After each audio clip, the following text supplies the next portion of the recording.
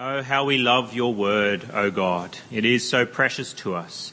And so, Lord, we ask, as we come to study it closely this morning, that it may create in us a desire to study it more and more. Oh, Lord, we pray that we'd never be satisfied in our study of your word, but want to meditate upon it day and night. And so, Lord, we pray that we would continue to see wondrous things in your law now as your Holy Spirit opens our hearts to understand these truths that you have preserved in Scripture for centuries for us to read here today. And we pray this in your Son's name. Amen. Well, we come once more to the book of John, and we're looking at Jesus as he's particularly saying farewell to his disciples. He has told them in John chapter 13 that he is going to be leaving them. He said in verse 33, "My children, I will be with you only a little longer. You will look for me, and just as I told the Jews, so I tell you now, where I'm going you cannot come." He is telling his disciples that he is about to leave them and is giving them some final instructions as to how they are to live, particularly once he has gone. How they are to love one another is one of the instructions that we looked at last week. And so their idea is almost of a deathbed scene where Jesus is there and he's giving these last instructions to his dear children. Now, how are the disciples going to react to this news that Jesus is going to be leaving them? Well, of course, their hearts would be troubled. And that's what we see in chapter 14, verse 1, where Jesus recognizes that they're distressed at the news that he is leaving. Verse 1 of chapter 14 says, "Do not let your hearts be troubled." Do not let your hearts be troubled. Because the disciples are going to be quite distressed at losing the Lord Jesus. After all, they've left everything to follow the Lord Jesus. They've left their family, they've left their jobs, they've left their homes to follow Jesus around for approximately 3 years, the last 3 years of their life. They've abandoned everything for this one person. And they believe that he's not just any person, they believe that he's the Son of God. They believe that he is the Messiah who God promised would come. And so basically they've sunk everything into this investment. They see Jesus as one worthy of giving up everything for. And now he says he's going. It looks like the stock market is crashing, that their investment that they put all that into is now abandoning them. And so, of course, their hearts are troubled.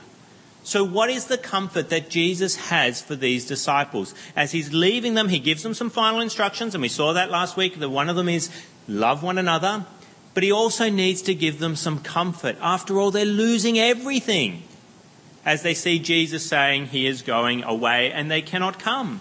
They're losing the Son of God himself, which if you lose Jesus, if you're outside his presence, it's a little taste of what hell will be. Hell is where you lose the presence of God, where you no longer feel his love and affection. And that is what they are starting to think is going to be happening to them very soon. So what comfort does the Lord Jesus have to give to them? Well, he starts to speak about housing. He starts to speak about housing, and we see that in verse 2. Verse 2, he says, "In my Father's house are many rooms. If it were not so, I would have told you, I'm going there to prepare a place for you." He starts to speak about houses. Now, why is this a comfort to his disciples? Why would this be something that you talk to someone who is distressed about? Why would you talk to them about housing? Well, it's because homes are comforting.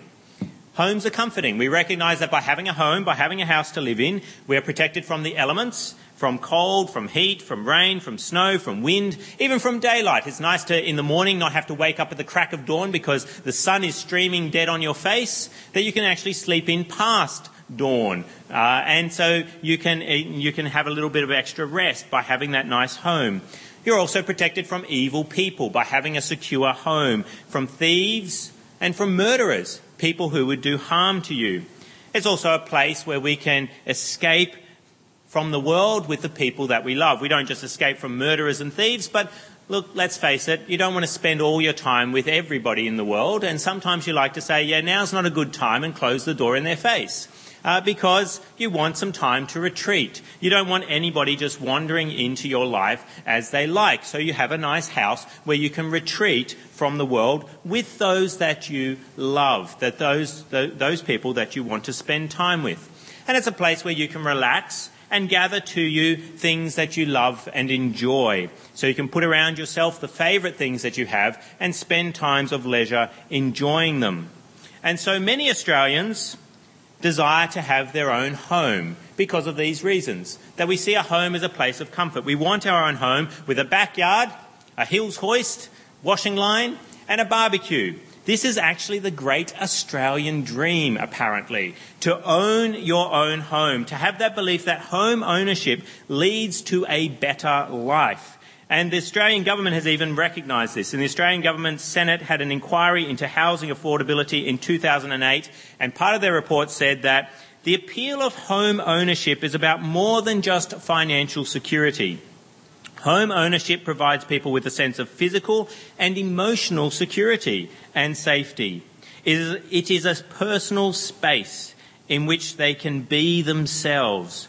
Sociologist Hugh Mackay describes home ownership in Australia as the most culturally obvious and accessible symbol of personal power, achievement and control over the environment. He adds that as people feel that they are losing control over so many aspects of their lives, so the need grows for the sense of control and authority which home ownership brings. As you feel like you're losing grip on society, owning your own home can bring that security that you crave. And this is promoted, of course, in Australia as well. We see with TV shows like Neighbours, not even sure if it's still running, that this long-running show encouraging this idea of living in your own home around people and getting to know them. Renovating shows encourage it as well, how you can make a place that is happy for you to live in. And films, not just TV shows, but there's that classic film, The Castle, where a man's home is his castle. And even sayings promote this. Something as safe as houses. And the encouragement that it's not a house, it's a home that we live in. And even that old saying, there's no place like home. And so we associate housing with a place of security and comfort, particularly when we're troubled. We understand that having a place to live in is a comfort to us. And even those who do not own their own home, tenants, they spend time choosing where they're going to live. They don't just live anywhere. They choose which place they would like to live in, and then they make personal touches to even somebody else's house that they live in, hanging up pictures where possible, planting plants that they like, having gardens, even if they're in an apartment building, having some pot plants out there. They like to spruce it up and make it a home, not just a house that they live in. And so it's not surprising then that in the face of trouble and separation, Jesus speaks about housing.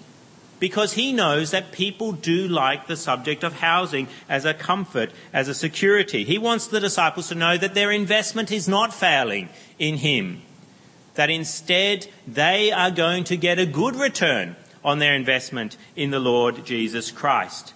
And it should be a comfort to us too, as we live in Australia, even if we own our own home. Why should we find housing a comfort from the Lord Jesus? Well, we've lost the Lord physically too. Yes, our homes here, they can comfort us to some extent, but they can't comfort us as it would be to have the Lord Jesus physically present with us. Just like the disciples lost him many years ago physically, so we have lost him as well. And often we do not know what will happen in this dark world. Yes, you own your own home now potentially, but what's to say that that won't come crashing down and be taken away from you? Disasters happen, or you could lose everything and it could be taken away. Someone could take you out of it in some particular way. There is no perfect security of home even in this world. And we are concerned particularly about the dark world and the darkness that is to come in death. What will happen to me after death? Yes, I've got a home here that can protect me in many ways, but what will protect me through death? Dying at home as opposed to dying at hospital? Will I be any better because I die in my own home? No. We need comfort too from the Lord Jesus as we are troubled when we consider these matters. And so what is the comfort about housing that the Lord Jesus gives us that we won't read about in the Sydney Morning Herald tomorrow, which probably will have something about housing within it? Our newspapers love to talk about housing because Australians are obsessed with housing. What are you going to hear from the Lord Jesus this morning that you won't hear about in the Sydney Morning Herald? Well, Jesus tells us that his Father has a heavenly house, and that is in verse 2. In my Father's house are many rooms. We have, through the Lord Jesus, a heavenly Father, and he has a house. And we, therefore, inherit that house from him. Housing affordability is a problem in Australia. Apparently in the newspapers we hear this all the time, and if you've tried to buy a home, you may have experienced that problem yourself. But it's not a problem for Christians in the life to come. Housing affordability isn't a problem at all. Why? Because we have a rich parent. Housing affordability in Australia isn't a problem if you've got a rich father or mother. If you've got rich parents, you can roll on into a home, no problems. And that's what it is to belong to our Heavenly Father through the Lord Jesus. Our Lord Jesus comforts us by reminding us that we have the richest Father of all, and he has a house in which we can live in when we die or he returns to take us to be with him. The image here is probably one of a Greco-Roman villa where a father owns an estate, he has a big house, and then as his sons grow up and get married, he just adds more and more houses around the estate. So think of this large plantation with lots of fruit trees and fields around it, and there's this massive estate that just keeps on building and growing as his family keeps on building and growing. He keeps on adding more and more buildings around maybe a communal courtyard where everybody comes together at times, but then there's each separate little rooms for the different children to dwell in. But then you may be saying, okay, yes, the Father has a heavenly house and he welcomes us into it, but will there be room for us there? Well, that's in verse 2. The Lord Jesus anticipates this. In verse 2 it says, in my Father's house are many rooms. If it were not so, I would have told you. Jesus tells us there's plenty of rooms. There's plenty of places to stay in his Father's house. An old translation of this was actually mansions, but that comes from an old Latin word, which is actually a place that you can remain in. So I'm not necessarily certain that we will have mansions in heaven. You'll have a big house to yourself, a big 4-bedroom place. No, it may be a room that you have within the Father's house, but it's still the case that there is plenty of room there for everyone. From the weakest believer to the strongest believer, there is room everywhere in the heavenly house for us. We think that maybe there will be a shortage, particularly if this housing is free. If we understand that we get it simply through the Lord Jesus Christ, through our Heavenly Father, and we think maybe there will be a shortage. If you think of the free accommodation that's in the city, it often runs out. We think of the homeless that need a place to stay. Yes, there is accommodation that is free in the city. I've been in such accommodation, not lived there, but I've been in and helped people in such accommodation, and it's overflowing. I've met people on the streets and they're looking for a place to stay for the night, and they've tried all the free accommodation and it's all full up. And so we think, oh, heaven, will it be full up? Will there be place for everyone, particularly if it's free accommodation? The answer is yes. There is room for everyone in heaven. There are many rooms there. If it were not so, he would have told us. There is a place for everyone in heaven. But then you say, okay, well, yes, there's a heavenly house and there's room for me there, but what will it be like? After all, yes, there is free accommodation, but I've seen free accommodation and it's not the nicest of places. If you think about the offerings that some people will give you, yes, you can stay here for free. Generally speaking, it's not a place you would choose to stay long term. Is it a place that we will want to stay in long term? And that's where Jesus tells us that it's going to be just wonderful. How do we know this? Well, we read in verse 3. And if I go and prepare a place for you, I will come back and take you to be with me, that you also may be where I am. What is the Lord Jesus telling us there? He's telling us that he is going to prepare a place for us in that house. And it's there in verse 2 as well. It says, I'm going there to prepare a place for you. The Lord Jesus is going to prepare a place for us there. And we have hints about what it's going to look like, the place, in Revelation chapter 21 and Isaiah chapter 65, which was read for us before, about the new heavens and the new earth. The idea here is of one like a father who knows that he's getting a baby girl.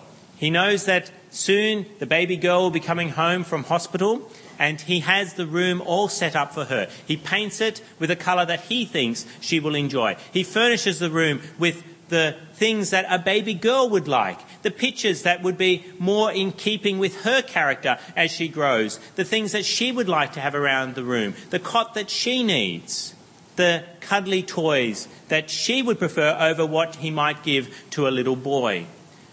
And this is what the Lord Jesus is doing for us. We are all individual people. He knows us better than we know ourselves. And he has gone to prepare a place for us. Now, I'm not saying that you'll necessarily have a Hills hoist and a barbecue, but it'll be just right for you. Whatever you need, whatever you would like, the Lord Jesus will make sure it's there for you. We know he will spare no expense in preparing a place for us there. Why do we know that? Well, the biggest preparation that he had to do was to buy us a place there. And what did he give to buy us a place in heaven? He gave his own life. He gave his body. He gave his blood. He died so that we would have a place there. Do you think that the place he gives you in heaven will not be very nice? When he was willing to die to give you a place there, he will spare no expense in making sure that your room is perfect for you in heaven. But then you may say, well, what about the transport to this heavenly home? Moving costs, it's always difficult. Maybe it's better staying here if I can, to hang on to this life that I've got for as long as possible. Well, Jesus says that he's going to handle the moving costs. He's going to handle those. What does he say in verse 3? And if I go and prepare a place for you, I will come back and take you to be with me, that you also may be where I am. What's the image here? Well, I think it's an image of a bridegroom coming to get his bride. Yes, we've got an image, I think, of a father preparing a place for his baby child, but then I think we've got here, maybe the better image would be one of a husband, a groom, who has prepared a house for his bride that he thinks will just suit her to a T. And what does he do? Does he say, you can catch a taxi over? No, he says, I'll come and get you. I will bring the limo and we'll ride over to our house together in style. And that's what the Lord Jesus promises to every one of his children. I'm going to prepare a place for you, but I'll come back and I will take you to be with me. Is there anything else then to add? We've seen that there's a house. We've seen there's plenty of room. We've seen that it's going to be perfect for each of us individually. And we've seen that he will take us safely there. Anything else to add? Well, I think the most important thing is there in the text about this heavenly house that he wants to comfort his disciples with. What is that? Well, it's there in verse 3. And if I go and prepare a place for you, I will come back and take you to be with me, that you also may be where I am. Jesus says he's going to actually stay there with us. He's going to dwell in that home with us. I live in a nice house. I'm very happy where I live. But when my family goes away for holidays, they sometimes go to my in-laws for the week during the school holidays. I don't like it so much at the house. Now, nothing's really changed except there's people missing. In some respects, it's a bit quieter, but then it's a bit too quiet. I feel a bit alone, a bit lonely there. And so I don't like spending much time at home when my family goes away. What should thrill us most about heaven? It is that we will be there with the Lord Jesus. When it comes to the property market, people say location, location, location. Got to make sure you're near a train station, near the CBD, near schools, near a hospital. Those things are important. It's about location, location, location if you're buying housing. If you're out in the middle of nowhere, well, you may be near the kangaroos, but they're not going to put you back together if you have an accident. No, location, location, location. And it's the same with heaven. Location, location, location is very important. Location to what? Location to Jesus. Location to Jesus. That's what we want to know is, where will Jesus be? That's where I want to be. Give me a rundown house, anything. I don't care. As long as it's near the Lord Jesus. And that's what he promises here to us. He promises us that he will be with us. And sadly, when you speak of heaven to many people, that's not their view. They like the idea of everything up until this point. They're happy for Jesus to purchase a roomy place in heaven. By his blood, no less. That's fine. Yes, you can do that for me. They're happy for Jesus to build and renovate and prepare a place for them in that heavenly home. They're even happy for Jesus to take them there. But once they get there, their attitude is, thank you, Jesus. Now you can leave. Show yourself out. Close the door on your way out. I'm happy to be in heaven, but I really don't want to spend time hanging out with Jesus. I don't want to be with him.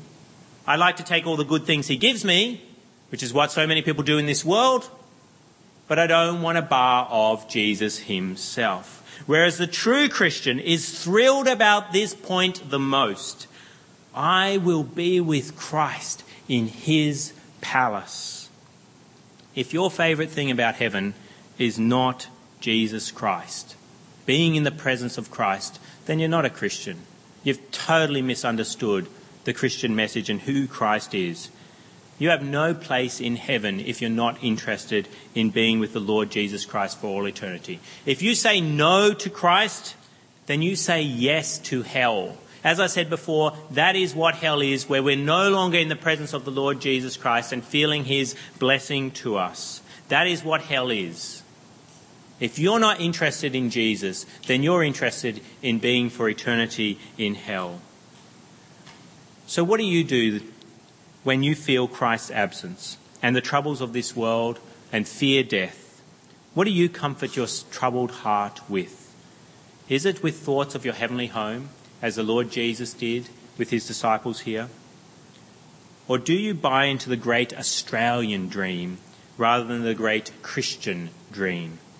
Do you find greater comfort in your earthly home than your heavenly home? Would you rather buy a nice home for greater comfort when you're troubled about this world? You'd rather buy a nice home or renovate your current home and you think you'll feel better about the troubles of this world and the fear of death of what to come and what is to come?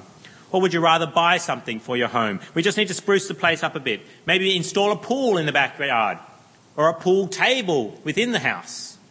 Have a pool room. Then I will be comforted with my troubles. Do you find greater joy reading newspaper articles about housing in Australia, about house prices and the value of your home, than you find in reading the scriptures which talk about your heavenly home? May it not be.